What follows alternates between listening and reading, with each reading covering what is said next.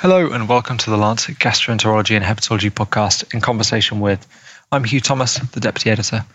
In this episode, we'll be discussing an article appearing in our September issue that provides an updated and detailed assessment of the economic burden of colorectal cancer in Europe. I'm joined today by Dr. Raymond Henderson, a health economist at Queen's University Belfast, who was the first author on the article. Dr. Henderson, thank you very much for joining us and welcome to the podcast. It's a pleasure to be here, Hugh. Thanks very much for inviting me. Great. So just to jump straight in, could you set the scene in terms of what we already know about the landscape of colorectal cancer in Europe? Well, colorectal cancer is the second most commonly diagnosed cancer and the second leading cause of cancer death in Europe, with one European dying of colorectal cancer every 3 minutes. Now, no previous study had exclusively focused on the economic burden of colorectal cancer. A study on the data from 2009 included some data on colorectal cancer, but it was no means comprehensive as it simply calculated costs and did not attempt to draw any correlation with drivers, determinants, patient outcomes, or cancer resources. Since 2009, both the number of newly diagnosed colorectal cancer patients and the number of colorectal cancer deaths have been on the rise. In 2009, colorectal cancer accounted for 11.5% of all new cancer diagnoses in the 27 EU countries, which at the time included the UK but not Croatia, with a healthcare cost of over €5.5 billion. Together with the economic losses from morbidity and mortality, that's the indirect costs and informal care costs, the total economic burden was more than €13 billion.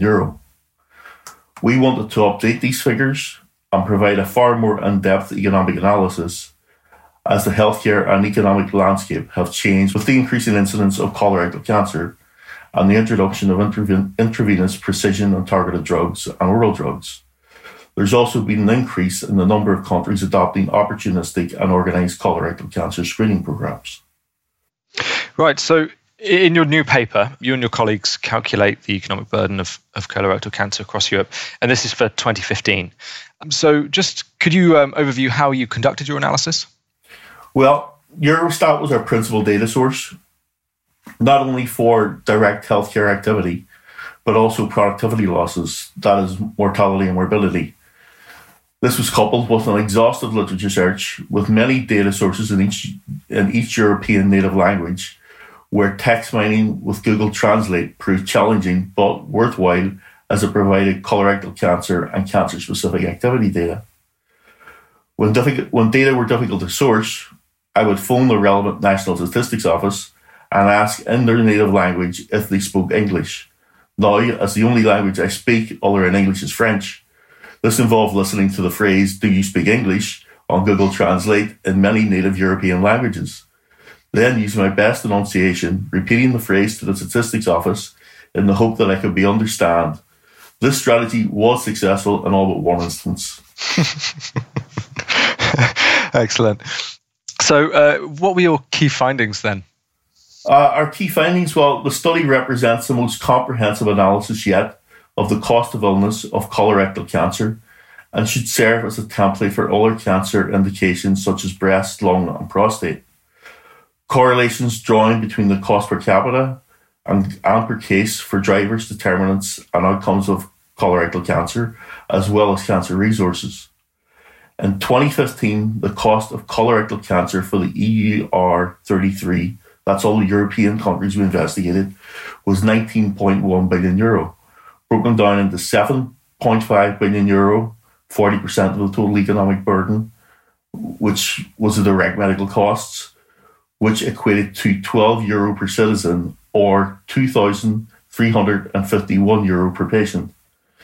Then the productivity losses and caregiving costs were €11.6 billion, 60% of the total economic burden. The largest European countries, France, Germany, Italy, Spain, and the UK, account for 45% of the medical spend in colorectal cancer and 53% of the non-medical spend. In total, that's half of the economic burden of colorectal cancer at €9.5 billion in these 5 countries. Now, several Central and Eastern European countries have outspent their Western European counterparts on colorectal cancer on a per patient spend basis. This has not translated into improved colorectal cancer outcomes. Taking Hungary as an example, it looks like an outlier, but Hungary has the highest incidence, mortality, and disability adjusted life years, coupled with the lowest prevalence and disability payments of all the European countries analysed. Studies have shown that Hungary has both the highest incidence of colorectal cancer and highest associated mortality, not only in the EU, but also globally, arising from a combination of factors, including lifestyle, scarcity of colorectal cancer screening awareness, and frequent metastatic presentation, coupled with a potential genetic component. Similar results are seen for Croatia and Slovakia, which also have high costs for colorectal cancer per case. Compared with the 2009 Health Economic Study for all cancers for the 27 member states of the EU, overall costs have increased by 32%. That's 14.5 billion to 19.1 billion euro after adjusting for inflation. However, medical costs have only increased by 23%, 6.1 billion to 7.5 billion euro.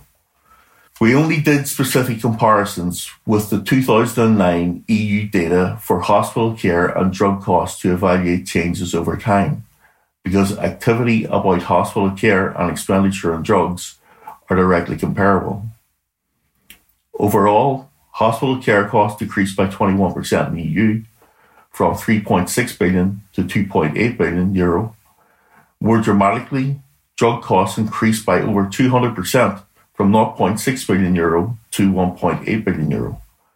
The decrease in hospital costs is attributed to less patient days in hospital, most likely due to new colorectal cancer screening programs, which lead to earlier diagnosis at stage 1, translating into less intensive hospital procedures. Reduced hospital costs may be explained by the use of targeted therapy, as in Bulgaria, increased use of and spend on targeted therapy, and is correlated with a relative decrease in hospital costs. This finding was for only the 2015 data, found by ranking the greatest expenditure on targeted drugs as a proportion of all drugs and comparing hospital care costs. For the 2015 rankings for Estonia, Greece, Latvia, and Lithuania, preference for chemotherapy expenditure as a high proportion of all drugs expenditure is associated with increase in hospital costs. Adverse effects related to chemotherapy might have contributed to these high hospital costs. However, it was only possible to tease out this conclusion for 5 of the 33 countries. Given this is this hugely comprehensive analysis, and I think, looking at your paper, there's an enormous wealth of data there. What does this mean for the field then, moving forwards? I believe these data have significant policy implications across Europe. Upfront investment in colorectal cancer infrastructure, such as public health messaging on healthy weight, high physical activity, no smoking, and low alcohol consumption. Long-standing organised screening programs leading to early detection of stage 1 colorectal cancer, and astute and comprehensive treatment, such as imaging, surgery, radiotherapy, and innovative drugs for both the perioperative and post-operative care, is more likely not only to reduce colorectal cancer deaths, but also to lessen the economic burden. Now, fortunately, colorectal cancer is one of the oncology indications where increased survival is associated with bending the cancer curve downwards, where increased expenditure on drugs might not necessarily be reflected in improved outcomes, particularly in Central and Eastern Europe countries. There may be room for optimism in the judicious use of targeted therapy in combination with imaging and surgery, as well as colorectal cancer public health messaging and screening. This emphasises the need to use precious resources most appropriately for this common malignancy, and this will vary by European country, from retaining skilled healthcare professionals in Central and Eastern European countries, that is the East to West brain drain, to appropriate screening programs in regions with ethnic groups, particularly hard hit by Lynch syndrome. And in terms of future research, are there any directions that we should be going in? How do you expand on these findings? When the data for 2021 becomes available, it will be interesting to revisit the study and see what impact, if any, targeted drugs and immunotherapeutics have had on reducing colorectal cancer mortality and their impact on colorectal cancer costs. Hopefully, there will be an expansion of registry data in all European countries analysed to include colorectal cancer stage of presentation, and an even more granular analysis can be conducted. I would expect also that many of the data holes to be filled with data enhancements. Also, it would be good to look at breast, lung and prostate cancers so they can be evaluated for a picture of the economic burden of the big four common cancers to be precisely evaluated. And finally, I would expect more precision medicine in the drug pipeline to treat colorectal cancer with increasing clinical benefit, which will have a direct impact on patient outcomes and require further health economic outcomes research analysis. Great. Dr. Henderson, thank you very much for taking the time to talk with us. Thank you very much, Hugh. It's been a pleasure. You can read the article on the economic burden of colorectal cancer in Europe online now at thelancet.com. Thank you to Dr. Henderson, and thank you for listening to this episode of the Lancet Gastroenterology and Hepatology podcast In Conversation With. Remember, you can subscribe to In Conversation With wherever you usually get your podcasts.